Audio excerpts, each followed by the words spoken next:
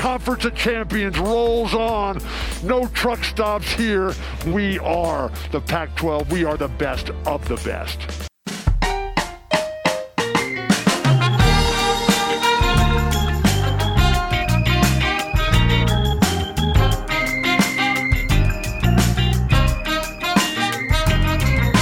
Welcome to No Truck Stops, a Pac-12 podcast. I'm Carlos at Equity Bruin on Twitter.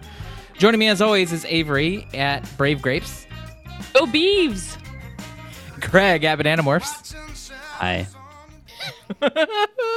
No Matthew Hubertson. He's not able to do it. He's not feeling particularly well, but he'll join us later on. The way we're doing this is we're going to record half of this episode basically right now, and then half tomorrow when we actually know the results of most of these games. Maybe we'll get to the results of most of these games at the end, but probably not. But for now, this is how we're doing it. So we did have some Pac-12 football, so we're going to discuss all 12 of the games eventually.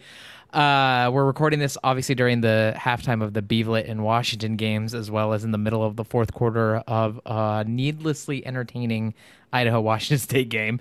But we'll react to that and splice in our reactions later. For now, we're going to do some hot talk, some narratives, and talk about game predictions as we normally do.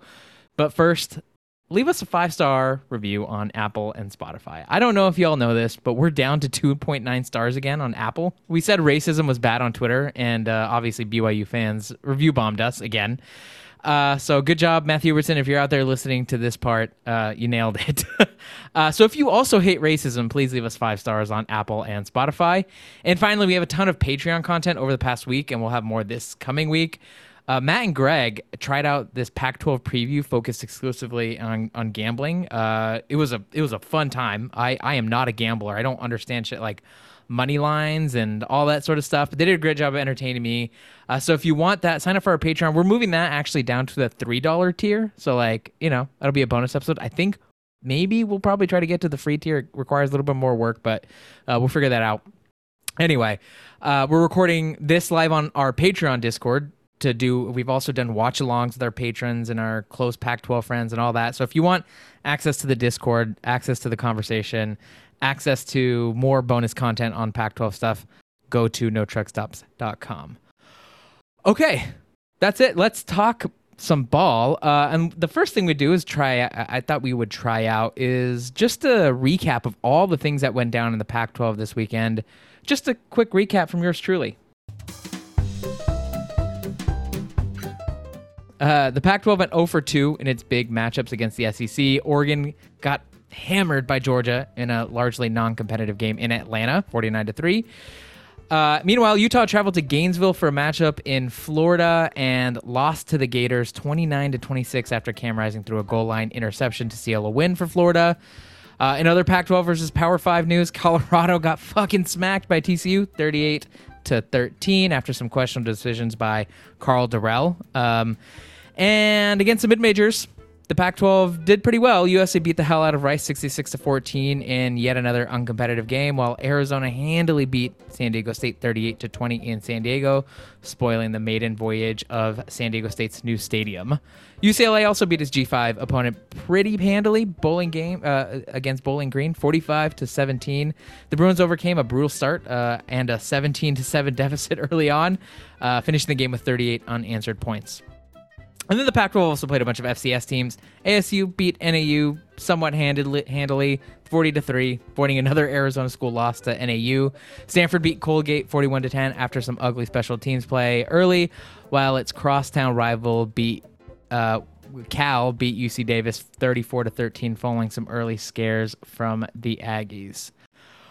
All right, well, that's just a quick recap of the 9 games we've seen so far. We'll get recaps when we have the other teams, but let's just get right into it. Let's start, I think, with the biggest outcome of the day. Certainly the most entertaining, the one that I think is getting talked about the most. Florida beat Utah 29-26. This game was back and forth, up and down. The momentum swings were giving me whiplash. I want to know, Avery, your instant reactions to that game with Florida taking it 29-26. My instant reactions to that game are, one, Utah's defense has not improved. A lot of people thought that Utah's defense would be better this year, despite losing by far their best player in Devin Lloyd, the linebacker, and they were not better. They looked terrible out there. My other instant reaction is Cam Rising does not do well under the stress of hostile environment. I know that Florida fans were saying shit about the swamp for the last like month, and I wanted to ignore it so fucking bad because thought home field advantage wasn't that big of a deal. I talked myself into believing that the home field advantage wouldn't be that big of a deal. And then I realized that Cam Rising's worst away game, like stadium noise wise, was probably Oregon State in his career. Like, I don't think he's been to a more hostile environment before going to the swamp. That's fair. Like there's nobody.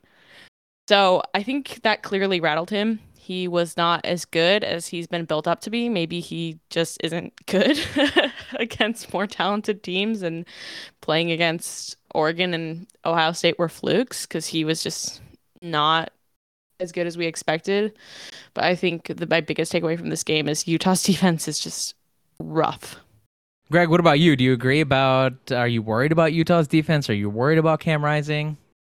I'm actually not really worried about Utah at all, mostly because I think the Pac-12 is fucking terrible. Like, they're not going to play in an environment nearly as hostile as the Swamp at all this season. They're not going to play Anthony Richardson again this season. They're not going to play anyone close to Anthony Richardson. They're not going to play, I think, a defense with the athletes that Florida has again this season. And despite all those things, Utah should have won without some really stupid stuff. Were you happy then with Utah's defense this game? Were you happy with Cam Rising? No, Utah's defense was bad, and Cam Rising was bad. It was the worst game of his career. But I just don't think it matters in the context of the Pac-12. They will be playing a better offense. USC is a better offense than what we saw from Florida USC is today. a better offense. However, Caleb Williams is not better than Anthony Richardson. He is not nearly the athlete. He's not as strong. And I'll take my chances with Caleb Williams instead of Anthony Richardson, especially with how bad USC's defense looked today. I get that they had the defensive touchdowns, but like those were served on a platter for them. Rice was moving the ball really, really well. I don't think it's going to be a challenge for Utah to score on them. So I'm not super worried. Okay. And Oregon, of course, looked terrible. So in the context of the Pac-12, I'm not super worried about Utah. However, what this game did show is that the Pac-12 is just a dog shit conference. Yeah. But we already knew that. We knew that, but it's worse than we thought. We had a conversation before this game in our episode last week, many weeks ago, that this was going to be a game that mattered for the Pac-12. I'd heard counter arguments that it's one game, it's in Gainesville, it's opening season. Like, I get all of those things, but Florida is probably from what I'm hearing, from what people are saying, talking about the truck stops, like middle of the tier, like number 6, number 7 in the SEC, is probably where people are placing them. And I don't think that that's a good thing that Utah struggled with Florida. It was a good game, I will say, highly entertaining, a lot of great plays back and forth. For all of Utah's defensive struggles, I thought that they kept themselves in the games when they really needed to. I was wildly impressed with Dalton Kincaid and Brent Keithy. That part of the passing game, whenever it got to them, I felt like good plays were happening. But yeah, generally this is a tough game for Utah. It felt like even when Florida wasn't getting points, wasn't scoring, they were driving on Utah and kind of did whatever they wanted. I will say that, like, while Florida is probably one of the most talented teams Utah will play, Utah's similar. USC will be similar. They don't have Anthony Richardson, that's true, but they do have Caleb Williams. And I also don't want to say like Anthony Richardson, no one's going to come close to Anthony Richardson in the Pac-12, because how many times have we seen SEC quarterbacks have like really good opening games or early season games, and then over time just sort of like aren't as good as they had seemed earlier. So I'm How not many times? ready to say, hold on, Greg. I'm curious. Hold on, Greg. I think this is not an abnormal thing to happen. And then in 9 weeks, we're probably going to look back at this and say, man, how did Utah let Anthony Richardson, their quarterback, completely run over them they made him look like a Heisman contender, and I feel very confident saying that he will not be a Heisman contender by the time like week 8 rolls around. He's really fucking good, and there's high expectations. It was great coming game. into the season. Yeah, great game. He's expected to be one of the first quarterbacks off the board in the he's upcoming like draft. QB3. Okay. Yeah, like this Okay. was expected. And I will say to you saying that Florida's in the middle of the pack, I think they were just kind of stuck there because no one knew what to expect from Florida going into the season. Okay. I definitely don't think I knew what to expect from Florida, so they just put them in the middle saying, oh, they could have a high ceiling, but they could also have a low floor. And I think how they looked with Anthony Richardson proves that Florida's probably going to be in the top quarter of the SEC schools, but I also just don't watch a lot of SEC ball, so I can be wrong. But I think he was very good at quarterback, and I think he's going to be a big problem this season for the teams that play him. He had some incredible moments, I will say. Like that, he had that 1 2-point conversion where he like did it. He faked that. It wasn't just like a fake pump pass. It wasn't just a fake pump pass, right? It was like, I'm going to fake throwing it out of desperation. And he spun around. It was incredible. Like it was magic. It was magic. In the group chat, it's Taylor said that they're expecting him to be the 12th player off the board overall draft. Tied draft. for Chad says 12th best odds to win the Heisman. Maybe I'm wrong. I think you're clearly just I don't know wrong. shit about. Yeah, clearly I don't know shit about truck stops. I was just like Bo Nix had like an early career like breakout performance, and then what happened to him? Okay, Bo Nix was bad in that game though. Okay, Yeah, people think Bo Nix was good in that game. He was not. Okay, all right, fair enough. Anthony Richardson was incredible in this game. I think the Pac-12 has good enough quarterbacks to at least kind of compete with him. Caleb Williams. Williams is a looked good awesome quarterback today. in a different way, and he has traditionally struggled against good defenses. Not that Utah is a good defense, but I do not think he is. He's not invincible, and he's not close to the athlete. And I think the athleticism is the bigger issue. Like the option is just, it was so impossible for Utah to deal with. I will say that Utah always struggles at the beginning of the season every year, like regardless of how experienced their team is. So we very well could be looking back at them once we're in week 8 and saying, wow, this is a completely different defense. Like, what the fuck happened against Florida? Like, I think the defense will improve over the season, but I think everyone expected the defense to be better than they are. They looked slow. They looked really like Florida made them They look didn't know really slow. it was like fundamentals. Like, I want to say they just got out athleted, but like in some situations it was just it seemed like they forgot how to tackle, or they forgot how to keep their eye on the ball. It was very painful to watch coming from. They were out of position so frequently. You just expect so much from these Utah coaches because Utah has not had much turnover on the defensive coaching staff, like at all, since Kyle Whittingham came here. So like, it's kind of brutal to watch. Yeah. I mean, Utah looked, you're right. I think they looked out of position very frequently. We talked about it on Twitter and stuff like that. It's just like, and maybe this has to do, maybe we're going to have to give Billy Napier some credit down the line when we see what it looks like. But it really did look like some of the play designs were keeping Utah's on their heels. Like it looked like they were just backpedaling all of the time and out of position. But what were you going to say, Greg? I thought it was funny to see like the difference between Scally and Ludwig in this game, because I thought Ludwig called a nearly perfect game for Utah's offense. Like the 2-point conversion I think was bad, and running 3 straight times on the goal line was not great. But outside of that, I thought Ludwig did a fantastic job dealing with all the problems that come with not having great receivers, a hostile environment with this in the swamp, and Cam Rising having his worst game at Utah.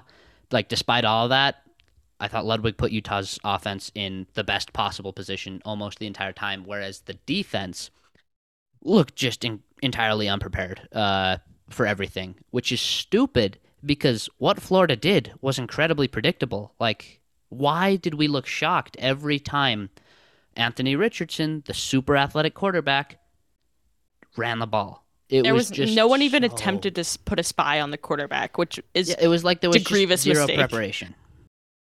I agree. Yeah. I think that the play calling on the offense was really, really good, and it was Cam Rising who fell short. Mm-hmm. I do think that goal line stand. Let's go back to the goal line stand. Let's describe it for people who didn't get to watch it or don't really remember it. This was coming into the third quarter, I think, early on. Florida's up 14-13. Utah sustains a really nice drive, gets all the way down to the Florida 1, and Utah has 4 shots at trying to get a touchdown. They go for it on 4th down, and it was a brutal it was a brutal sequence. They ran Tavion Thomas and Cam Rising all 3 times. Tavion Thomas started with a run. He slipped up, lost 2 yards, got to the Florida 3. Cam Rising, they called a... Well, I'll continue. So then Cam Rising gets the ball. It's a QB draw. He goes up the middle. I think he got in, but they didn't give it to him. And, it's fine. Can't count on a perfect call on the goal line. It's very tough. And then Tavion Thomas, he gets the ball, runs up the middle. He fumbles before he gets across the line, so that's not a touchdown either, and Florida gets the goal line stand. And that was a huge moment in the game because Utah, in the second half, was able to really impose their will offensively and sit on the clock. So if they'd had the lead, like if they'd had the cushion, I really think they could have protected it, but because of the goal line stop there, they didn't have the cushion. And kudos to Florida. They did a great job. Yeah, the call was kind of infuriating because I think most people were saying that he got over the line, but probably shouldn't have continuously run the ball. Mm-hmm. Especially annoying because of how well the play action bootleg worked when we used it. Like Kincaid was wide open. Keithy, it worked with him too. That was frustrating to me, but I'm not going to be mad at Ludwig, which is out of character for me because I've been mad at Ludwig in each of probably our last 5 losses, except for the Rose Bowl. Rose Bowl doesn't count. That was special. I feel like I can usually blame the play calling when when we have a loss or the offense isn't playing well, but it definitely felt like it was on the players' execution here. Yeah, and the defense. Yeah, and the nice thing about that, at least, is they can fine tune their execution and get better if the play calling stays good. So it's more more for down the line. And I agree that none of the competition in the Pac-12, besides USC and maybe Oregon, are even going to be anywhere near that level. It's so frustrating because it was clearly within grasp and it just didn't happen. I jumped off because I think things are just hot. I don't. One thing that we need to talk about during all of these games is the weather. This is a historically hot weekend all across the West. I think that was somewhat true in Florida, but it was definitely genuinely a factor. We actually did see it in the Florida Utah game. A bunch of Utah players were cramping up. So I say all that to say things got really hot. I think my devices literally started unplugging because things shut down. Oh wow, so that's kind of I'm touching everything and it's hot as hell. Did the humidity beat Utah? I will not say no, and I hate myself. So I will say no. I will say no. Yeah, probably I think that. There were cramps, and Travis Broughton did puke on the field. However, that is not because of the humidity. He did that in week 1 last year in Salt Lake City. Boy. He likes to have a puke at the beginning of the season, Should we move on to the Oregon game? Let's talk about the Oregon game. That's exactly wanted to do that. Georgia, speaking of puking. Yeah, completely fucking throttled Oregon. This game, not competitive at all for a minute at any point. Georgia went up 21-0 at the 8:25 mark in the second quarter. I did not watch much of this game because, first of all, I knew this game was not going to be competitive. I did not know it would be this non-competitive, I will say. But I was locked into Arizona-San Diego State because I was more excited about that game. But, Greg, what did you see in this Georgia-Oregon game? Were you locked into it? And, are you feeling differently about Oregon this season? I saw Oregon's defensive line and front seven, which is supposed to be a strength of theirs, get absolutely sat on. They fucking sucked. It was pathetic.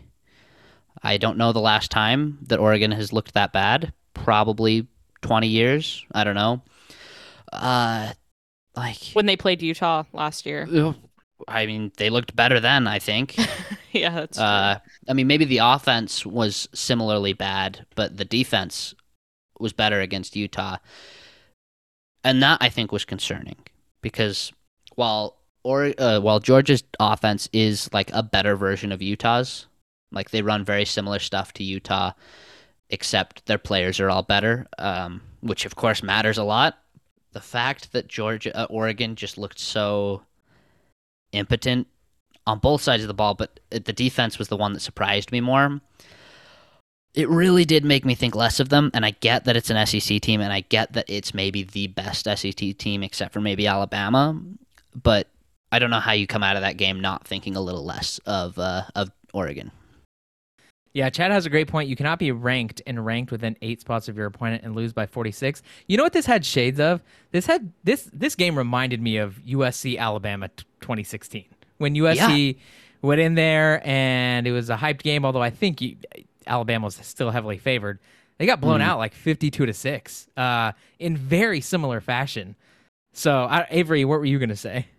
I will say that even though I've been an Oregon apologist and I'm probably going to do a more Oregon apology, I do think that Oregon was overhyped to start the season. They are in the Pac-12. You had them going 11-1 or 10-2. I had them going 10-2 because the conference is ass, okay? Okay. In comparison to the rest of the country and the top 25, it felt wrong that Oregon was ranked as high as they are with how much unknowns there were coming into the season. New quarterback, new coaching staff, some players leaving the team.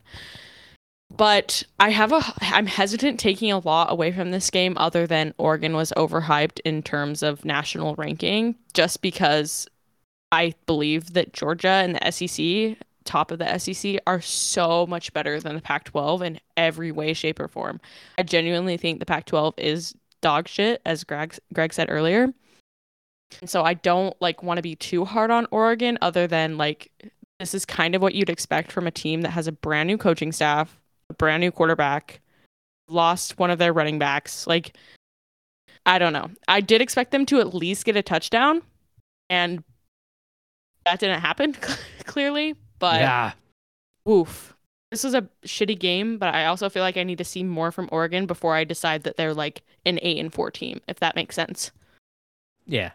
Yeah, I think that's fair. I mean, I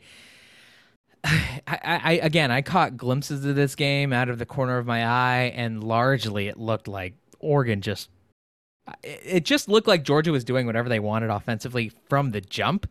Oregon had a couple of sustained drives here or there, but when it came right down to it, Bo Nix was not ready for this kind of shit, which is crazy because he probably played Georgia once or twice. When he was at, where was he at? Auburn? Is that where he was? I don't remember. He played them 3 times.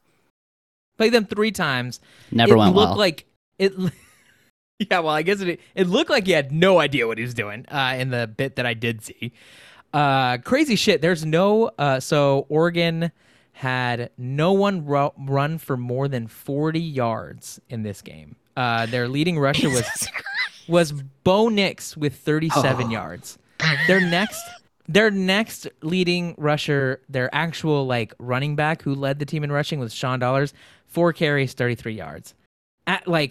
Pretty fucking brutal. I don't know that was a horrific performance all around. There's nothing redeemable about this performance. I'm not even sure even Oregon fans, who I think are the biggest fucking copers in the entire Pac-12. They will come out of games being hey, you know what? It looked good because of this and that. Even they, by consensus, are this was fucking dog shit. This is not a great way to start off for a coaching staff that I think people were skeptical of. Dan Lanning, first game ever. Kenny Dillingham, first time taking over a system. A coaching staff that's largely made up of guys who can recruit but not really coach and develop. So, I mean, again, it's only one game. I get it. But I'm worried about Oregon. Also, considering that people are saying that Flo and Sewell were the best linebacker duo in the country, I did not see that this game. Ooh, I didn't even see a shred of them. And I understand if everything's crumbling around you, it's hard to stand out. But holy shit, those that looked bleak. Yeah. Yeah, there was nothing redeemable. Like, I expect someone that people are talking about Flo and Sewell both being drafted in the first or early in the second round, which is just crazy, first of all, because Flo, that's his like first full game in Oregon gear, right? But that's not a first round linebacker, even if they're playing one of the best teams in the country. Yeah, from the little I saw, I was like just getting straight up beat. Noah Sewell. This was the guy that we said was going to be our Pac-12 Defensive Player of the Year favorite. Now the other one that we were talking about was Clark Phillips III. He was. I still think Nephi Sewell is our favorite, and that just goes to show. Sorry, Noah Sewell is our favorite, and that just goes to show how much better Georgia is than every part of the Pac-12. Probably. Sewell had 3 tackles, 2 solo tackles, and Flo had 10 tackles, 5 solo, and he had tackle for loss. I feel like that's way better stats than I thought for Flo. Yeah, brutal game. Anything else about this ridiculous Oregon-Georgia game? All right, well, let's take a quick break and talk about the rest of the Pac-12 games when we come back. If you haven't bought a shirt of your favorite Pac-12 team from Home Field Apparel, what are you doing? Home Field is a premium collegiate apparel brand out of Indianapolis. They make shirts of your favorite college teams using vintage designs and aesthetics. The designs are absolutely beautiful, and the shirts themselves are super soft and really, really durable. They're so great, my wife bought a UCI t-shirt and she didn't even go there. So if you like your school, you like soft shirts, and you like vintage stuff, Home Field has shirts for Arizona, Arizona State, UCLA, USC, Colorado, Utah, Oregon State, Washington State, Washington, and Cal. Go check it out. First-time buyers at Home Field get 15% off with code NOTRUCKSTOPS at homefieldapparel.com. Aw, what's wrong there, young sports fan? My life is falling apart. My family left me because I won't shut the f*** up about my favorite team, the Oregon Ducks. What you need is to join the rest of the flock at the Quack 12 podcast. Sounds great. Is it some kind of drug? Will an eighth be enough? Because I'm jonesing really bad. No, it's not a drug. It's even better. It's the world's greatest Oregon Ducks podcast. So do I snort it? Visit quack12podcast.com to find free weekly episodes and links to the Quack 12 Patreon. I'm sold. Who needs a family with drugs like this? Quack, quack. Let's talk about the wins against the mid-majors. Arizona, USC, UCLA. All 3 of these teams beat their mid-majors. Snuck in Arizona there, like I didn't think y'all would notice. As we said earlier, Arizona beat the shit out of San Diego State 38-20. USC did the same to Rice, beating the piss out of them 66-14. And UCLA overcame some real early competence to eventually rout Bowling Green 45-17. Avery, let's start with you. Who most impressed you against their mid-major opponent? Arizona, USC, or UCLA? It's Arizona. We've been new about Arizona. Arizona was incredible. Okay, they had some bumpy parts of their game. I didn't watch all of it, but I knew it got pretty ugly at times. But I don't even care. We are not expecting Arizona to go 8-4. We're not expecting them to go 7-5. We are hoping for 6-6. And you don't have to be pretty to get to 6-6. You just have to win the damn game. And they won it. And they won it well by 18 points. I'm thrilled. There's a good chance they get crushed by an FCS team next week, but we will push through and carry on. That was fucking electric, and I'm so happy we get to rub it in everyone's face.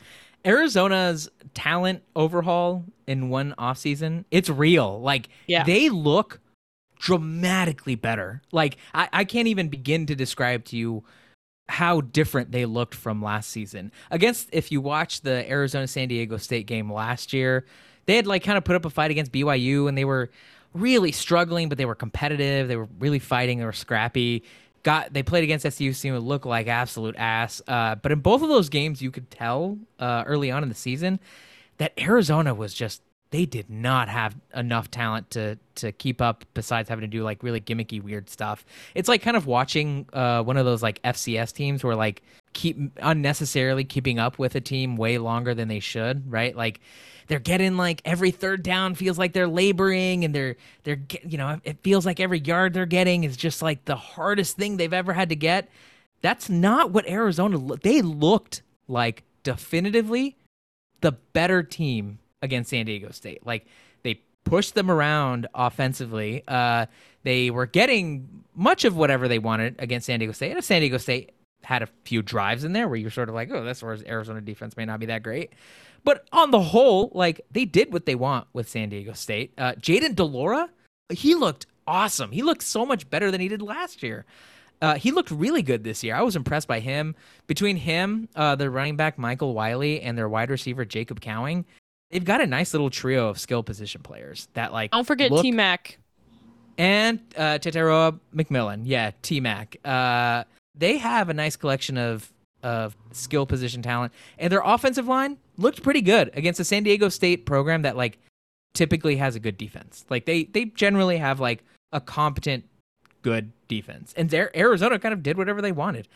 Greg, you're the one who's weeping right now because you told us that Arizona was going to be dog shit. You wanted to pick San Diego State, except that it went against your morals. I bet on Arizona Now several you're betting times against. for this game. Come on, Okay, Greg. Greg. So I'm quite pleased with the result of this one. Okay. However, I do want to say this. Arizona looked better than I thought they would. Absolutely. Okay. Not going to deny that. However, I do think San Diego State flattered them in some ways that maybe they won't have the luxury of going forward. I think against everybody they play, Delora will be solid. If Delora is at his best, he can be good against anyone. He will have his mistakes, like he did throw a really dumb interception against San Diego State, but for the most part, he was great. Cowing is just an awesome receiver. It doesn't matter who he's playing. I think T-Mac is a great receiver as well. Their defense, however, I thought looked really bad. San Diego State is a terrible offense, and I think that's the only reason this game wasn't like 48-42. I think once Arizona plays some teams with competent offenses, they're going to get scored on, and they're going to get scored on a lot. And I think when they play some teams with better defensive lines, will the Pac-12 have better defensive lines? We don't know. But if they do play better defensive lines than San Diego State, I think they're going to get pushed around on their offensive line. But again, I'm not going to deny that they definitely looked better than I thought they would. We need to talk about Arizona's special teams. Arizona had a punt attempt out of their own end zone where the punter punted the ball into his blocker's butt. It was electric. Yeah, go check that out on our Twitter account, at No Truck Stops Pod. We posted the video. We have got the video of the infamous butt punt, as Chad called it in our Discord chat. Extremely funny. It's hard because I get it. It's like tough to be. They were like on their own one. What was the blocker doing? So let me just set up the picture here. They are inside their own one. They are punting it out. So there's not a lot of room to operate there. The punter gets the ball, goes to kick it, and his foot and the ball both like go right into his blocker's ass. So you're blaming this, Greg. You think the blocker's in the way. Blocker was like literally 3 feet in front of the punter. Like, why were you so close to the punter? And the worst part was the blocker didn't have anyone in front of him. Yeah. Like, he did not need to be there. He was just sort of backing up. And the punter has to be moving forward because he's the punter. Like, the blocker forgot where he was. Who was it? Do we know the player's name? Did anyone catch no. that? I mean, we could find it probably, but I don't know.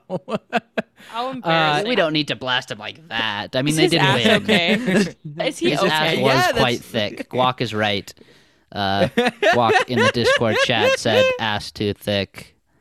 I noticed that as well. I was surprised someone that big was there, but I guess people And who he's block for punts are unfazed. kinda I'm big. watching the replay, and he's just going on to block the guy. He didn't even notice that this guy with a fucking very strong Bounced leg right off. buried his leg in his ass. Very There funny. was There was- crazy special team shit this week. all over the Pac-12. Oh, It wild. was so bad. Special teams was so bad.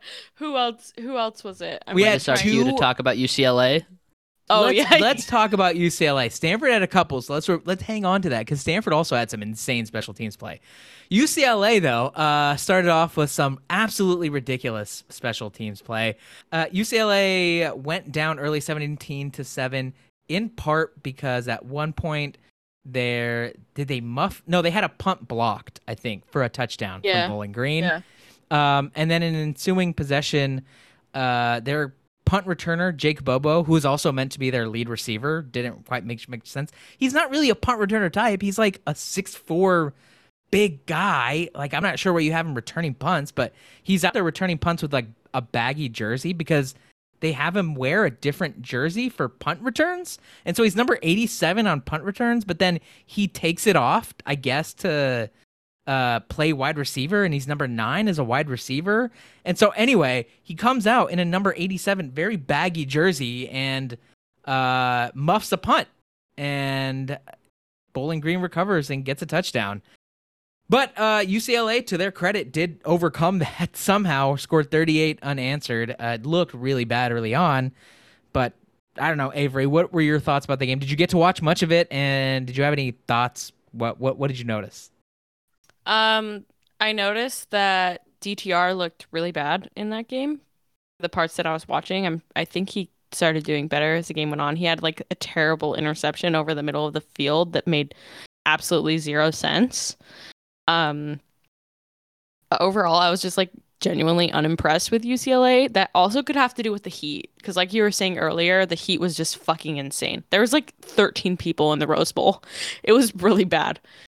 But I was unimpressed with what I saw from UCLA, from a team that Carlos said would be the second or third best team in the Pac-12 South. First, I mean, they still might be the third best team in the Pac-12 South, but I'm not sure that means anything.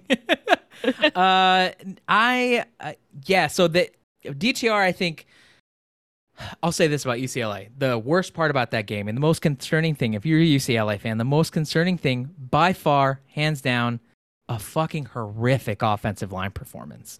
It felt like every time they dropped back to pass, DTR had to scramble and figure something out. And to DTR's credit, he did do that. He had that really horrific pick. That no excuse for that one. But generally, it was sort of like he had to make plays out of nothing. And at one point, he actually turned one of those desperation scrambles into like a 60-yard touchdown run. It was incredible at some points. But, it was not... It was a bad game from the offensive line. At some point, UCLA actually had to revert to calling plays that were designed to get the ball out of DTR's hands quickly, like immediately. Just these quick hit sort of throws, because they could not hold off Bowling Green's pass rush. They could not hold it off. So that's concerning. The defensive line, it looked good for UCLA, but I think it's the extent to which they were going to be good has been a bit overblown. Like I don't think they looked that good. I thought they were fine, that they were good. But other than that, it was a really bizarre performance from everyone except DTR and Zach Charbonnet, who I thought looked really, really good. Felt like the vast majority of his yards were coming after contact. But it was an ugly game. There's no doubt about that. And to your point about the heat, Grapes, like, I'm not sure how much it affected UCLA's play, but it certainly affected the environment. There was only, I think UCLA had a record low attendance of like 25,000, something like that. Heat all across the country was crazy. 27, probably much lower than that. Halftime, I feel like there was probably 8,000 people in the stadium. Yeah, and we didn't mention this during the Arizona-San Diego State game, but also that was the hottest game on record for a football game in San Diego ever. That's crazy. So it was about 110, I think they said, on the field. So this is just a uniquely hot weekend. No wonder Arizona thrived. They were in their element, yeah. San Diego State was like, what the fuck is this? Anyway, so Greg, any thoughts about UCLA? Yeah, I mean, I think that maybe not you were on them as 7-5 this year, but me at least, I underrated what the losses, the effect that would have on them. Like, it was very clear that the offensive line, like you both mentioned, was bad, and it was also very clear that, at least to me, the receiving targets missing, it had an effect also. Charbonnet was incredible, and I definitely underrated him in the offseason. I think he's a clear number one back in the conference. But I'm a little more worried about UCLA than I was than I was before the season, even though they did cover the 24-point spread. I thought that was worrying for all the reasons that you mentioned. Their one saving grace will be that, like we have already mentioned, the Pac-12 sucks, and so they might still be able to have a really good year, despite the fact that their team might not be that good. Yeah. It definitely made me even want to go lower than 7-5 for this team. Especially if, I mean, again, it's just one game, but especially if Arizona's going to look as good as they did today, like suddenly I don't think the gap between UCLA and Arizona is nearly as big as we thought. I don't know, Greg, do you really reevaluate that one? Because you were pretty convinced that UCLA was dramatically better than Arizona. You walk away today feeling the same way, or are you changing your mind? I am definitely. I think the gap is much smaller than I thought it was. I still think UCLA is the better team. Yeah. Because maybe I shouldn't, but I do trust DTR more than Delora. And I also think UCLA's defense, despite the struggles that they had in that game against Bowling Green, I still think they're better than Arizona's defense also. And so I think they'll win when they play each other. But I will no longer be that surprised if Arizona wins, and I will also be expecting a much closer game than I would have otherwise. Arizona also has the better coaching staff. That's. I think I don't know Jed about Fish is that. a better coach than UCLA Chip Kelly. I think Chip Kelly is a good in-season coach for the most part, still. And I still have my questions about Jed Fish's in-game coaching. We will see. As a recruiter, Jed Fish is much better. Yeah. And so overall, that's clear. I'd say Jed Yeah. Fish is a better coach. But in-season, I'm not sure. Yeah, we need more we'll see. games. More data, absolutely. USC beat Rice. I did not. I gotta be honest with you. I barely watched this game. Most of it that I did watch was more ridiculous, insane, just plays from USC skill position players. But did either of you watch USC Rice? Any impressions? All I know about USC Rice, because I didn't watch it, was the things that I heard through Jackie, Our friend in our Jackie. group chat. Yeah, she was giving us a rundown of all of the defensive touchdowns, because apparently USC had 3 pick sixes in this game, which is crazy. But Yeah. other than that, I did not watch. It sounded like Jordan Addison and Caleb Williams and everybody else had like a really good game, but they were playing Rice. So I'm glad they had a good game, because if they didn't have a good game, that would be extremely embarrassing. But I feel like there's still a lot to learn about this team. Yeah, I mean, they needed to kind of come out here and dominate Rice, and they did. That was a packed crowd, by the way. I did catch that. The Coliseum was rocking. That was a raucous crowd. They're pumped up about USC right now. This is the most excited I've ever seen people be about USC football. But the parts that I did watch, incredible offensive play here in this game. Caleb Williams was doing whatever he wanted. It felt like they were just slinging it all over the place. Caleb Williams went 19 for 22 off 200 with 249 passing yards, 2 touchdowns to go along with 68 yards. USC had a combined 208 rushing yards. They had 7 different players carry the ball. So no one got more than Caleb Williams at 68. They just spread it all over the place. And 12 different players caught a pass from Caleb Williams. Crazy. So absolutely insane. I don't have any notes about this except USC could be back early. This could be just them, beating the shit out of a much lesser team. But, it is what it is. I was going to say about USC, though, the offense, I think, was completely unsurprising. I feel like most of us, we all expected USC to try and put on a show. I was impressed by how good the rushing game was, although how much of that is just Rice being really, really small and bad defensively.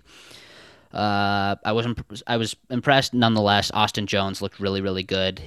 He's going to be getting more carries this year than I thought he was going to. I thought by the end of the year he might be a third to Travis Dye and Raleek Brown, but it looks like he's going to be getting just as much as those two. He looked great. The defense was concerning to me. Rice moved the ball on them, pretty easily, like a little distressingly easily.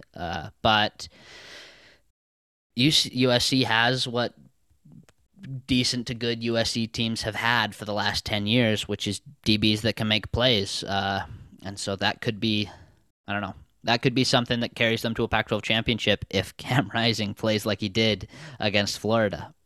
Yeah. No, I think that's right. It's going to be interesting because if USC is this good, I don't know. It's going to cause problems at the top of the conference. We're maybe 2 or 3 of these blowouts away from USC being positioned as the new front runner, to be honest. So we'll see. Who knows? We just don't know. It's gonna be really hard to figure out what the hell is going on with And USC, I don't think we'll find out that much more when they play Stanford next week. No, by no means will we do that. We might find more about the defense a little, but I think they'll again waltz to a very, very good offensive day. Yeah. Well, okay. Those were the really interesting, important games. Let's get through the rest of these pretty quickly here. Let's talk about TCU Colorado. That game went down on Friday night. TCU beat the shit out of Colorado. No surprise there, 38-13. Some very bizarre decision making from Karl Dorrell. It might have just been me, but it felt like people were lighting him up all on Twitter. Greg, do you have any quick thoughts about this game, Colorado generally? I was wrong about Brendan Lewis. He is indeed that bad. Yeah. Other than that, not really much to say. The end outcome was about what I expected to be. Just took us a little longer to get there than I thought it should have. TCU was really bad in the first half. Yeah, terrible. Avery, any quick thoughts about this one? Yeah, our Lord and Savior JT Shroud should be starting every game. I don't know why Karl Dorrell put him in and then took him out later in the game. He should have stayed in. He was clearly the better quarterback, and he should start the next game. And I hope I never see Brendan Lewis play again. But if I do, it will be hilarious. So I guess I don't really care either way. I do want to be clear. I still think, even though JT Shroud is better than Brendan Lewis, he's probably the 12th best quarterback in the conference anyway. He did. I don't even think. I'm not even sure I'm ready to go there. I thought JT Shroud actually looked pretty good. I think it's safe to say he's the 12th best in the conference. Cam Ward looked like shit. I'm just gonna say. I don't think he was worse than JT Shroud. No, he didn't. He looked like fucking. In the it was parts his that I saw, receivers that looked like shit. Yeah. Which sucks, but like, what are you It gonna was the do? receiver. Whereas like JT Shroud has a rocket ship arm. You just It's don't not know that where accurate. it's going. Yeah, you don't know where it's going. Sometimes it's a laser right to the receiver's hands, and sometimes it's like, I'm not sure which receiver he was aiming at there. I think there is a reason that Dorrell was playing Lewis, even if I still think he was wrong to play Lewis. I think that it felt night and day to me, but I get it. I understand where you're coming from here. Okay, let's not talk about TCU Colorado. They're on 0-12 watch. I think that this game just confirmed that TCU sucks, but like bad. Colorado's bad. Okay, bunch of sloppy ass FCS wins. Arizona State beat NAU 40-3 on Thursday night. Saturday afternoon, Cal beat UC Davis 34-13, and Stanford beat Colgate 41-10. Lots of hijinks in all of these games. I think we'd agree they were all really ugly and dumb. But of these 3 wins, was there a team you walked away feeling better about, Avery? No. I feel exactly the same that I did preseason. I have not changed my opinions on any of them. I was happy to see Tanner McKee scoring touchdowns, mainly because he's my fantasy quarterback. But yes. He's also just a good quarterback, and I'm happy he's no longer injured because I think he's one of the better quarterbacks in the conference. But overall, I don't feel better about any of these teams. EJ Smith played really well against Colgate. For Stanford. I completely forgot that he's Emmitt Smith's son. Yeah. Yeah, that I came always up. forget I don't know that. how you could. I don't know how you could. They bring it up like 10 fucking times during the broadcast. Well, I mean, like before the season, forgot. Oh, I see. Yeah. Yeah. I kind of disagree. I feel a little bit better about Arizona State. Like, I feel like you couldn't pay me to feel good about Arizona State, to be fair. I feel like they have more talent than I thought they did. I feel like even if it was kind of ugly, it was boring because Arizona State made it largely uneventful. Nothing was chaotic. It wasn't like dramatically bad. It wasn't a sort of thing where, oh, maybe NAU is going to give them a run here. It was pretty run of the mill, like 40-3 win over an FCS team. X Valade, the running back, he looked awesome. I was really impressed with him. He may be like a top 3 or 4 running back by the time all things are said and done, as long as Arizona State doesn't go on quit watch. Emory Jones actually looked pretty good. Like, I was really impressed with his composure. Again, NAU, like, I understand that, but he didn't look like Charlie Brewer did against an FCS team. So I felt a little bit better about Arizona State. I want to adjust my expectations of them a little bit from like 2-10, 3-9 to like, I think they're a 5-win team, probably 6 win. I think they can get bowling as long as they just don't completely collapse and quit. And I'm not sure that it seems like the vibes around the team are better. So that's probably one of the other teams. The other teams I feel the same about. Cal, uninspiring win, but I also expect them to be uninspiring. I expect them to be 5 wins, 6 wins. In Stanford, I think they're dog shit. They looked like absolute dog shit against Colgate. But I don't know. Greg, you don't feel better about any of these teams? You think they're about where you have them? Maybe a little better about Stanford because I keep forgetting that Bryson Tremaine exists, and he is a very, very good receiver. He's fantastic. But Colgate is not a challenge. Well, they gave him a challenge. And the score says 41-10, but it was closer than that at the beginning, and I got a nice middle where I bet Colgate pregame and live bet Stanford, and so I won both sides of that. That was super fun, but in terms of actual football, I don't feel that much different about Stanford than I did going in, or Arizona State or Cal. Good stat here from our buddy Chad in the Patreon Discord. Ben Urosic, who was going to be their primary tight end, he was getting all conference hype a little bit. He had 1 reception or 1 yard. Yeah, he was really quiet during that game. Yeah, he got no run whatsoever. I didn't get to watch much of this game. I was watching mostly when things were chaotic. They had 2 back-to-back muffed punts that gave Colgate some really advantageous positioning, way more advantageous than I had thought.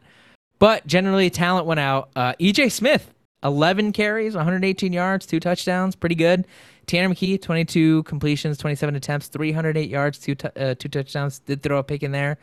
But, this is going to be Stanford now. Great quarterback, really great receiver talent, maybe a pretty decent running back, but that might be it. I was not impressed with their offensive line. Their defensive line looked as bad as I can remember against a much, much, much less talented team. So I don't know. Why are we talking about Stanford this much? This is insane. We're real sickos.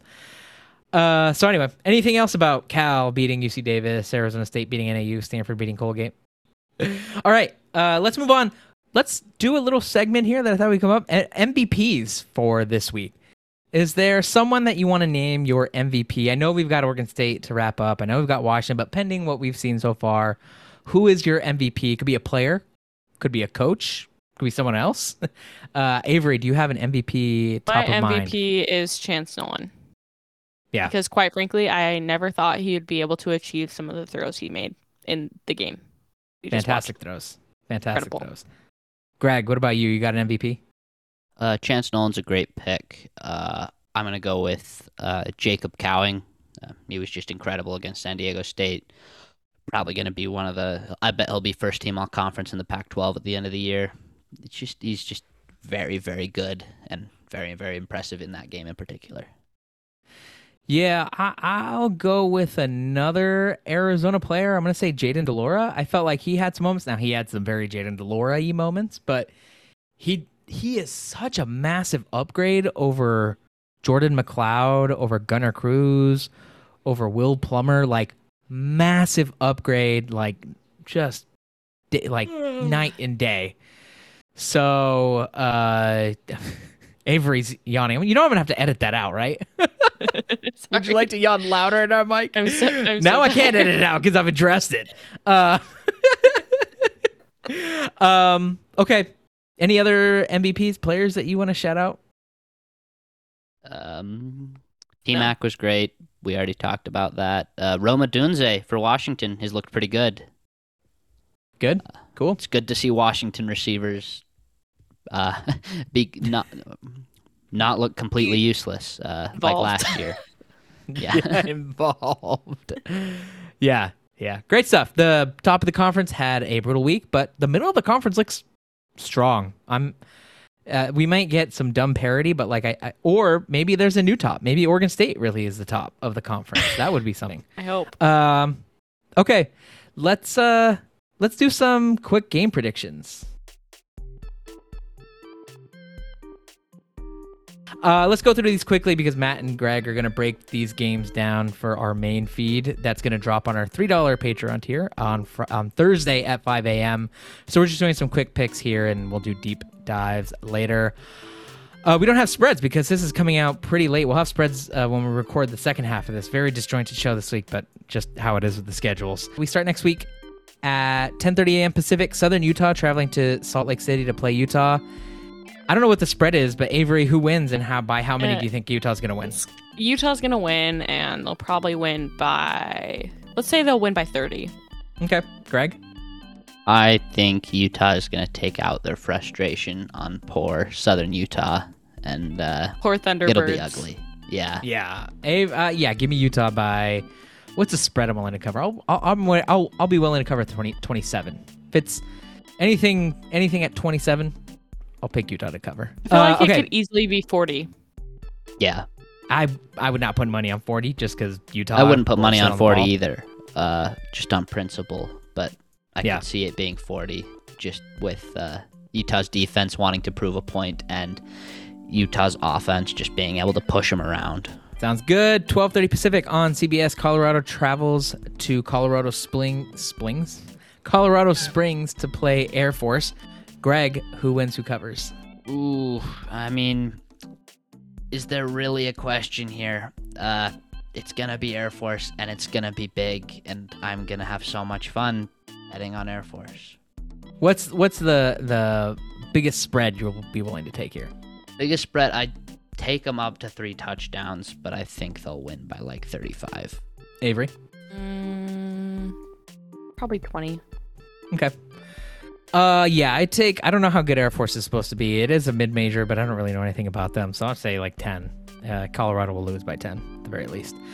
This might be one of their last opportunities for a win, to be honest. They don't have very many. They're on 0-12 watch for sure. Okay, same time, 12:30 Pacific. Washington State gets a big-time opponent on the road. They travel to Madison to play Wisconsin. Greg, who wins, who covers? Washington State did not look impressive against Idaho.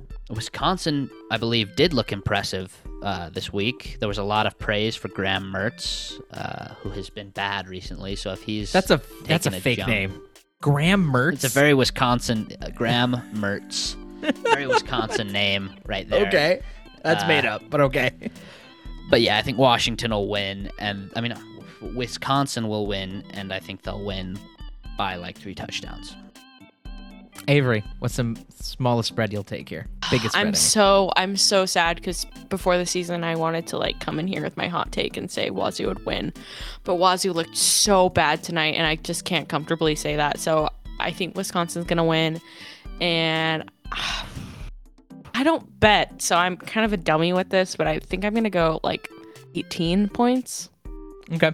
Washington State always does this thing where they look like shit against FCS teams. It's like written in the stars every year. They have to look like dog shit against an FCS team. I don't know what it is. And oftentimes I always feel like at the beginning of a season, it's going to matter. It's going to be a harbinger of things to come. And then when the season actually gets going, they look better than that. So I'm going to say that this is competitive. I'm going to say it's, I don't know, like within 10 points. Just because Washington State does that. They just lose to FCS teams, or they let them have way, way, way too much fun. So I'm not going to count it against them this much just because that's what Washington State does. So I'll say like 10. It'll be a 10-point difference. Okay, 1 p.m. Pacific, UNLV traveling to Berkeley to play Cal. Avery, who wins and by how much? Cal will win, and Cal will win by 23 points. Okay. Greg? I think Cal will win like 35-14, 35-21. Yeah, I think that sounds right. I don't know if UNLV is any competitive, but I bet they're not. They're not. And Cal just beat handily what's supposed to be a good FCS team in UC Davis. So I'll pick them to win by like 17. Same time, 1 p.m. Pacific, Portland State traveling to Seattle to play UW. Greg, who does... UW's not going to lose to this FCS team, will they? I hope not. It would be super funny if they did, though. However, I think Kalen DeBoer is on a mission to show UW that it's different with him and that they'll be fun to watch and they won't be losing to FCS teams. So I think he'll want to run up the score again, build up some goodwill. So I'll take UW by a lot, like 30. Our buddy Matty Schwaz, who also hosts the Ducks and Dogs podcast, said he's a Washington fan. If they lose to Portland State, I will kiss myself. Very interesting, but don't know what that would do. But, all right. UW is going to beat the shit out of Portland State. I think they're ready. I think them beating the shit out of Kent State is already a pretty good omen, a pretty good sign. Their offense is clicking. They've got defensive talent. I'm going to pick Washington to win by like 30. Avery, did you go already? I believe that Washington will also win by 30. We're very united once again. Nah, it's a bad idea. Saw how that worked out. I feel like we did us. pretty well this week. We did really well this week besides the Utah game. Yeah, pretty good. And Carlos didn't get San Diego State right, but other than that, I mean, I wanted to pick Carlos. Arizona, but I swerved. I shouldn't have done that. Should have just stuck to my guns and made someone else swerve. Alabama State travels to LA to play UCLA at 2 p.m. Pacific. Avery, how much is UCLA winning by here? This is an FCS team. I'm thrilled that UCLA is playing Alabama State, a historic black college. But UCLA is going to win. I don't know what the spread is, but I expect UCLA to cover probably by like 3 scores. Yeah, whatever the spread is, I would probably pick UCLA to cover. I will probably secretly be rooting for the HBCU, though, for racial justice, and because UCLA causes me nothing but pain. So I would say whatever the spread is, I'm probably going to take it. Up to like 35 even. Greg? I would not recommend betting on this game for lots of reasons, but UCLA will win, and it will never be in doubt, and that's what matters. Okay, good. 4:30 Pacific, 4:30 Pacific, USC is traveling to Palo Alto to play Stanford. USC will be a favorite by how much TBD. For some reason, this game is on ABC at primetime. What the fuck? It's probably because I think it's a really weak slate. The Pac-12 just has a lot of weak games. Well, I think the country has a lot of weak games. Hey, we'll get you to see USC on a big on a big stage. Yeah. Yeah. If they lose to Avery. Stanford. Oh, that would be funny. But I don't think so. I believe that USC will win.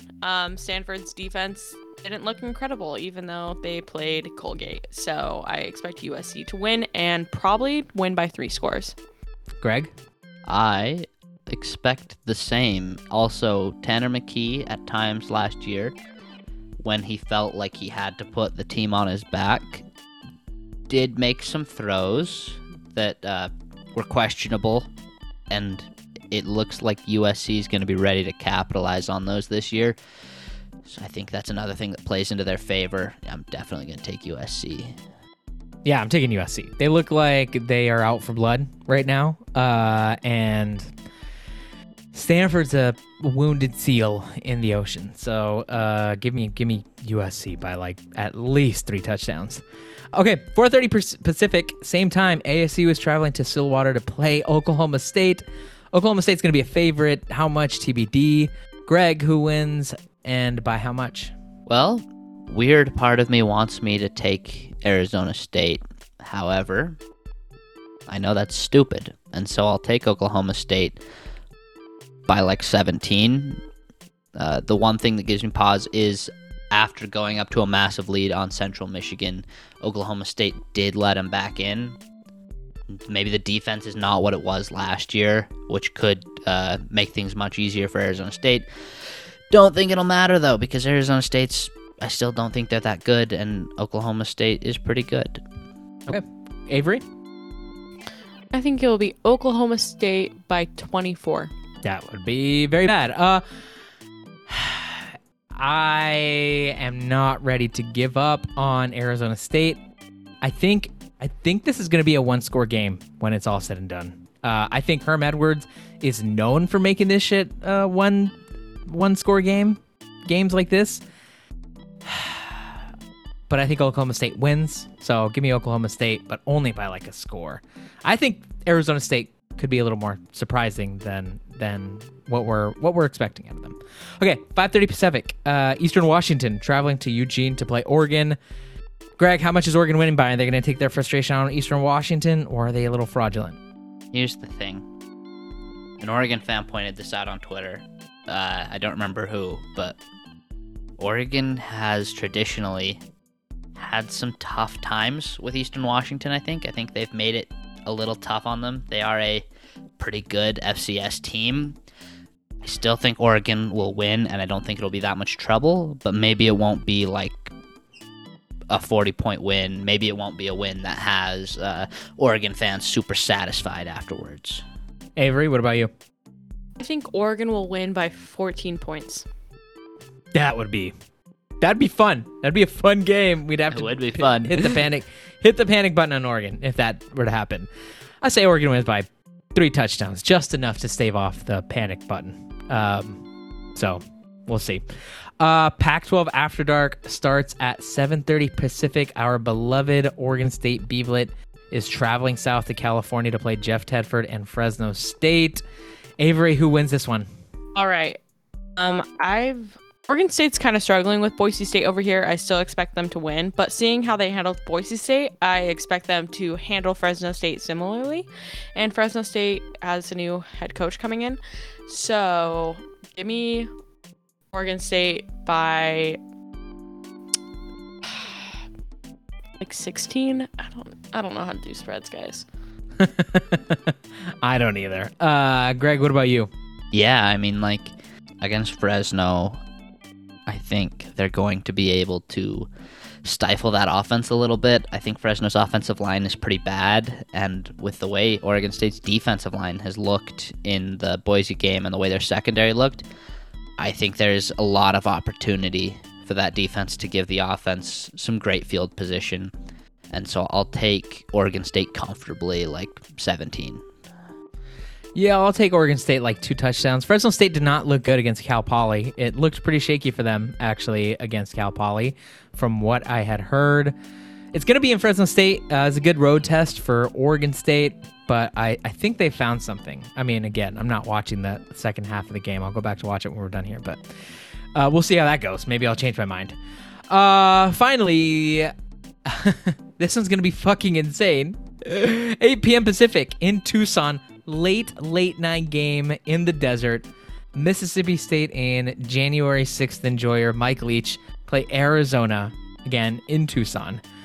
Greg, who wins this game and by how much? Well, on the one hand, I have my anti-Arizona agenda.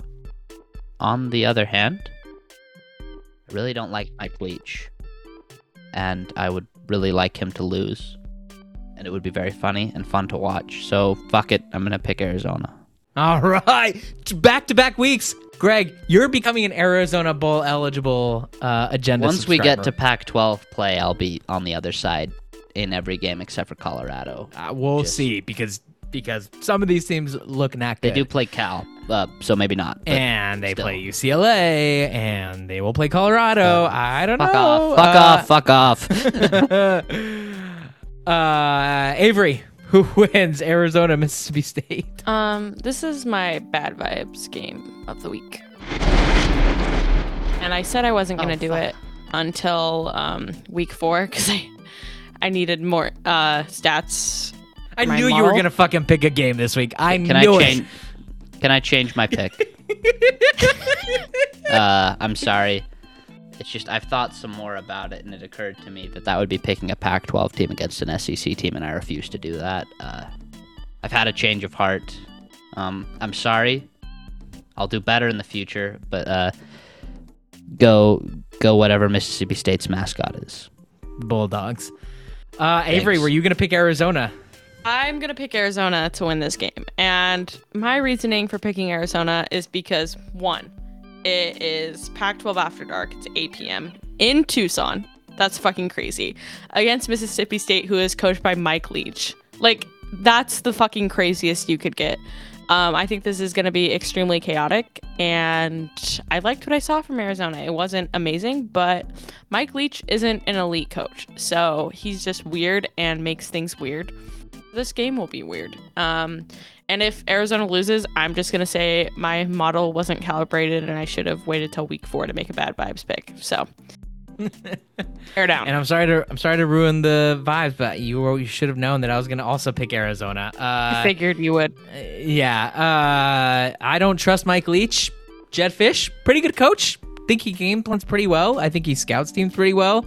Mike Leach, infamously bad at trying to figure out how teams are scouting him. Just look at any game against Washington ever in his career. No, I'm absolutely picking Arizona. This is going to be chaotic, though. This is going to be weird. But I'm picking Arizona. I don't think it'll be like, I'm not picking them by anything more than 3 points. But they will win by 1, 2, or 3 points. But they will win.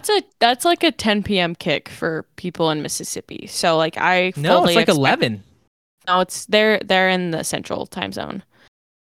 Is that right? I fully expect that to fuck with Mississippi State's team. Yeah, they are in the Central Time. Yeah, it's a weird spot to be in. Welcome back. We're recording this now the morning after all of the Week 1 Pac-12 games. We finally got some final scores for Oregon State, Boise State, and Washington-Kent State. Oregon State, Boise State got a little more competitive than I think we were hoping for towards the end. But Oregon State was never really in danger of losing that game. They ended up winning 34-17. Meanwhile, Washington maintained its pace and blew the shit out of Kent State 45-20. Pretty good outings from both the quarterbacks in that one, mostly for Michael Penix Jr. He finished with 345 yards and 4 touchdowns. In the end, they actually brought in Dylan Morris, our old buddy Dylan Morris, to spell him as the game was pretty much in hand. Pretty interesting that it wasn't Sam Huard, but I get it. We already have many conversations about that elsewhere. So that's where we're at right now. We've got also, I think did this come out during the episode? Washington State beat Idaho. So I think that was official by the time we finished recording last night. But any thoughts about either Oregon State or Washington? However much you saw, however much you engaged with. I'm here just with Greg, by the way. We're coming the morning after. Avery and Matt are both gone. They're not able to join us. But Greg, any thoughts about Washington or Oregon State? Yeah, let's start with Oregon State because I think that was the more interesting game. Was very impressed overall from Oregon State. Their defense looked really good. The offense was especially impressive with how capable Chance Nolan looked, although we might have talked him up a little bit too much last night. Even with the great game he had, like with some of the great throws he made, did make some mistakes. Statistically, it wasn't a great game. That being said, still, I was very impressed by Oregon State, and I think better of them than I did coming into the week. Yeah, despite the Chance Nolan first half looked incredible. I really thought we were getting some insane jump from him. I mean, I think he still was good and better and improved from last season. And Boise State, again, must be said, not an also-ran G5 program. It's a very respectable, good G5 program. Even if they're bad, they're probably getting 9 wins. They're probably going to be in contention for a Mountain West title. But Chance Nolan, I think, performed reasonably well and looked better than he did against Utah State in the bowl game last year. The most impressive thing about Oregon State, and we kind of talked about this, is defensively, they're a much better team than I think any of us were expecting, and than they were last year. And that more than anything is probably the thing that I'm most excited about for Oregon State. Last year, Oregon State had a brutal defense. It was not as bad as some of the worst defenses in the Pac-12. Like I think Washington and Stanford had worse rushing defenses than Oregon State, but Oregon State was pretty well-rounded in the sense that they were bad at everything, especially on the road. Now, this game was at home. I get it. It's in Corvallis, but I also think that a lot of the things that we learned from Oregon State last night are pretty portable. Like, the defensive backs, I don't know that they were just locked in because it was a home game. Maybe it was because the first game of the season, you get some real hype around that. But I was really impressed with their defensive backs. They were awesome. We talked about that again, but it's worth repeating that the defensive backs did a great job, made Boise State look listless on offense. Washington, on the other hand, beat Kent State, and the story coming out of that one is probably Michael Penix Jr.'s big, massive, ridiculous night. Again, threw for 345 yards, 4 touchdowns, no picks, 26 for 39 passing. He was great. He was fantastic. It looked like Washington was lobbing bombs everywhere. That offense, really competent. This is night and day from what we saw in 2021. And for good reason. I think we expected it to be a pretty big improvement just because they were getting an offensive coach. Kalen DeBoer mostly knows what he's doing offensively. Who knows if this is going to carry over to better teams, but Greg, do you have any thoughts about what Washington did against Kent State? It was very impressive. Last year's Washington couldn't have done that, I don't think, even with their, they had that big win against Arkansas State, but I still don't think they looked nearly as impressive offensively in that game as they did last night. Michael Penix looked incredible. He was making great throws, making good decisions, did not look like a shell of his former self, which I think I was kind of expecting him to coming into the year, so that was really encouraging. From Washington. The defense was a little worrying, I think. The secondary did not look good. Kent State was able to move the ball on them. But overall, I think your point about this, not being a great team is a good one. We don't really know what we're getting from Washington and to a lesser extent Oregon State quite yet until we see them playing more representative competition. But anyway, I think still very, very encouraging from Washington. You're right. It's not a particularly good team. At the same time, they were not putting together offensive performances quite like this one against similar competition. Yes, again, you're right. Arkansas State from 2021. But I think those are different circumstances. This was genuinely an impressive performance. I felt like they were really getting guys in space. The offensive philosophy has certainly shifted a lot, as we would expect, given the fact that Kalen DeBoer is now at the helm. I'm really excited about them. I think they're probably the third or fourth most talented team in the Pac-12, probably. They have talent. They have residual talent. They have more residual talent than any other team except Oregon and USC. So I don't see why they wouldn't be able to put it together if it continues, right? I think at this point I'm feeling Kalen DeBoer, I don't know, just feels pretty competent to me, but it's hard to compare, right? Because the state over their rivals, Oregon, looked horrible against an elite team, so it's tough to make that comparison. Okay, well that's Washington, Oregon State, but we have had a night's sleep and some reflection to think back about the games. Anything, Greg, from last night that is still bubbling around in your mind that you think you want to revise? Any, I don't know. Anything that you feel like you want to take back from the previous? Again, we're recording this the morning after, so you're getting 2 days of recording in this one episode. So what sounds like to you, Greg is going to say something 10 minutes before. He's probably going to completely contradict it now. But any reflections, Greg? Yeah, I think I might have undersold USC last night. I was very quick to dismiss them, but I think I jumped the gun a little bit. Caleb Williams and those receivers are very, very good and are definitely going to give defenses, especially Utah's defense, a lot of trouble this season. And last night I think I undersold that a lot. Yeah. It was an incredible performance. I was looking back at just some basic stats. I don't think we have any of the advanced stat box scores up yet, but USC punted 1 time this entire game. They turned it over 0 times and they punted 1 time. They scored on every other possession. That's fucking ridiculous. I don't know what the point per drive is on that, but it's going to be astronomical when we actually get some of that. I mean, points per drive you can calculate pretty easily, but I don't have the capacity to do that. And it was a well-rounded game. It's going to be interesting to see how much Caleb Williams. I was also noticing that he was the one who was doing a lot of work. They passed the ball 29 times last night, despite being up 66, despite winning 66-14. They did, give it a few rushing attempts to a bunch of players, but they look good. Again, it's Rice, like maybe one of the worst teams in all of FBS. And they won't really get tested, assuming that Stanford is bad. And there was the one Stanford fan last night who was adamant that this was a 7-5 Stanford team, but I'm pretty sure we all think that they're going to be ass. Mm-hmm. USC won't really get a test until week 4.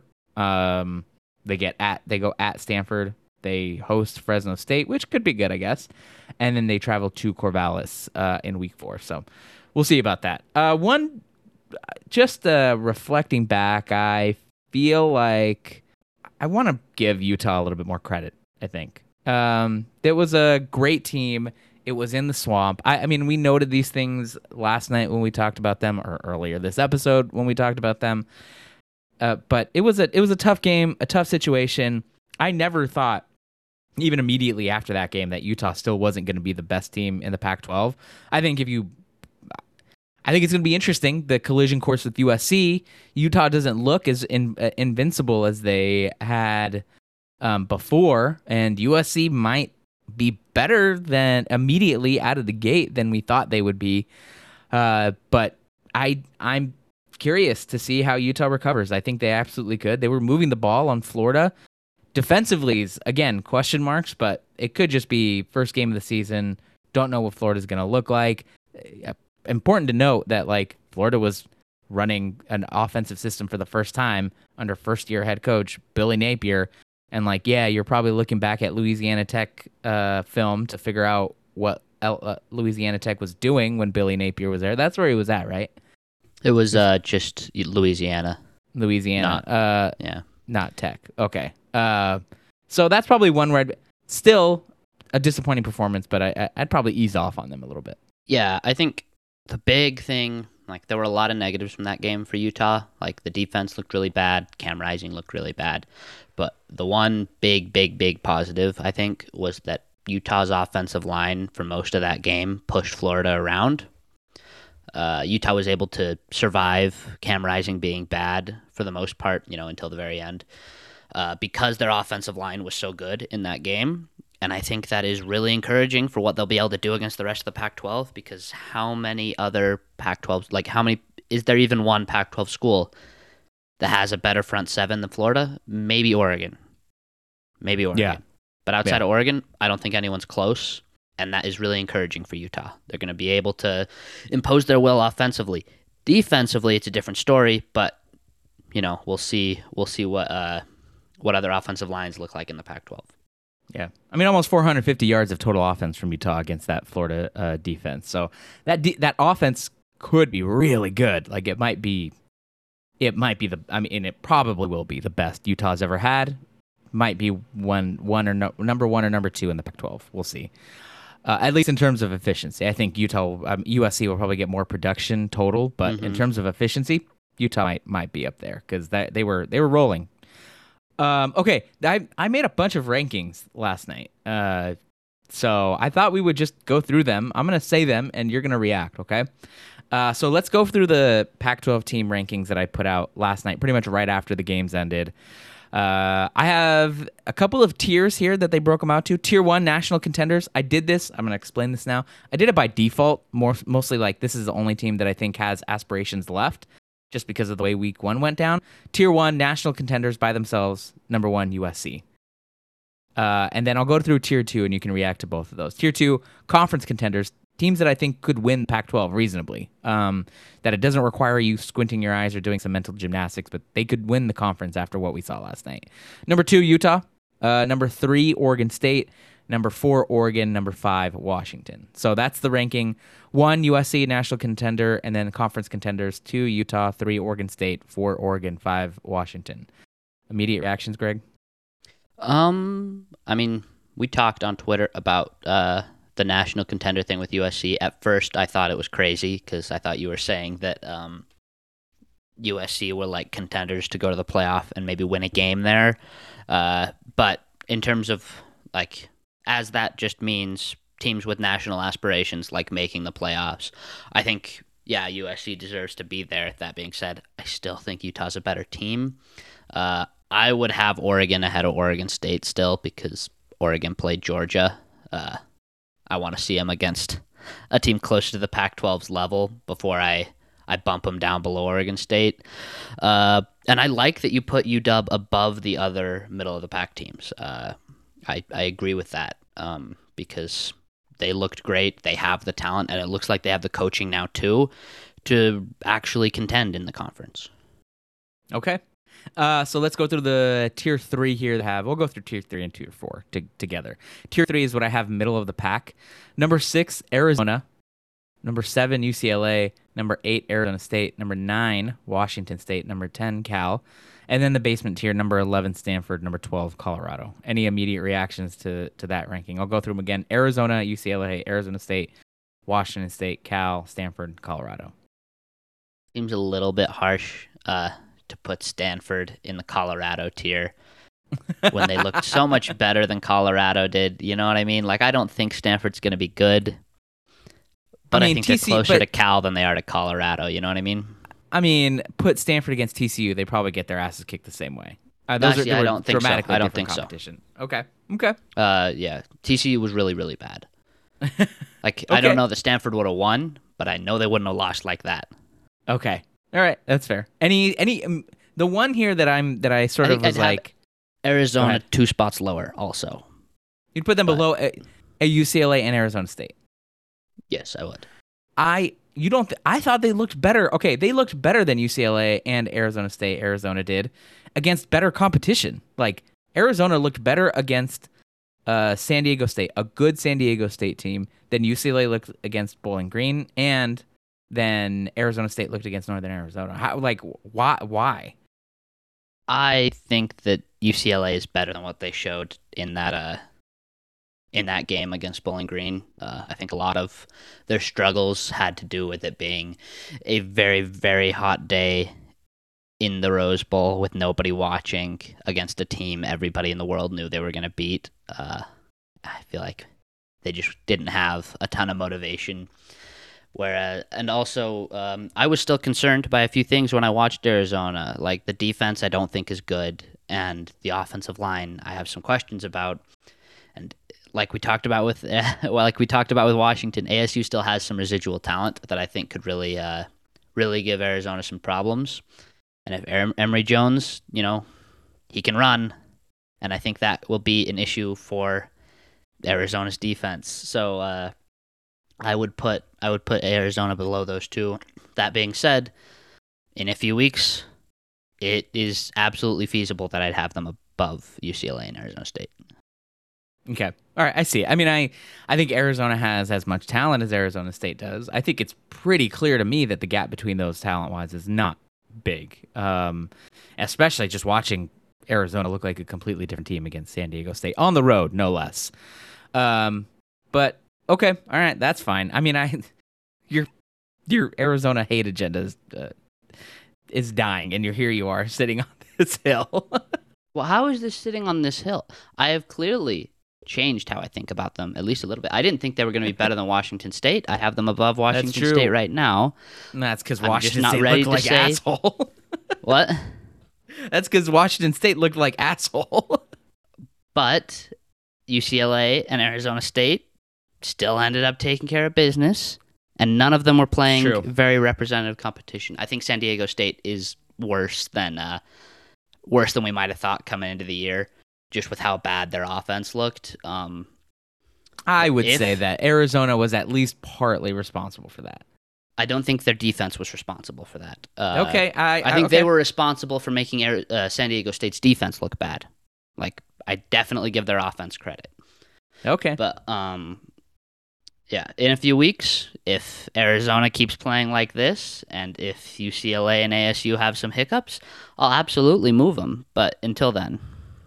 All right, well, that's it Thank you all for listening. Again, we've got Greg and Matt's betting preview. They'll preview the Pac-12 slate, go do a deep dive. It's not just about betting. They also talk about the teams because you have to. You can't talk about whether you think USC is going to cover the spread against Stanford without talking about how well USC is going to play and has played. So check that out if you want a deep dive preview. That's going to drop actually on our $3 tier on Patreon. We're kind of figuring out what the right level of content and stuff is. So we're adding that as a preview episode. That'll drop Thursdays at 5 a.m.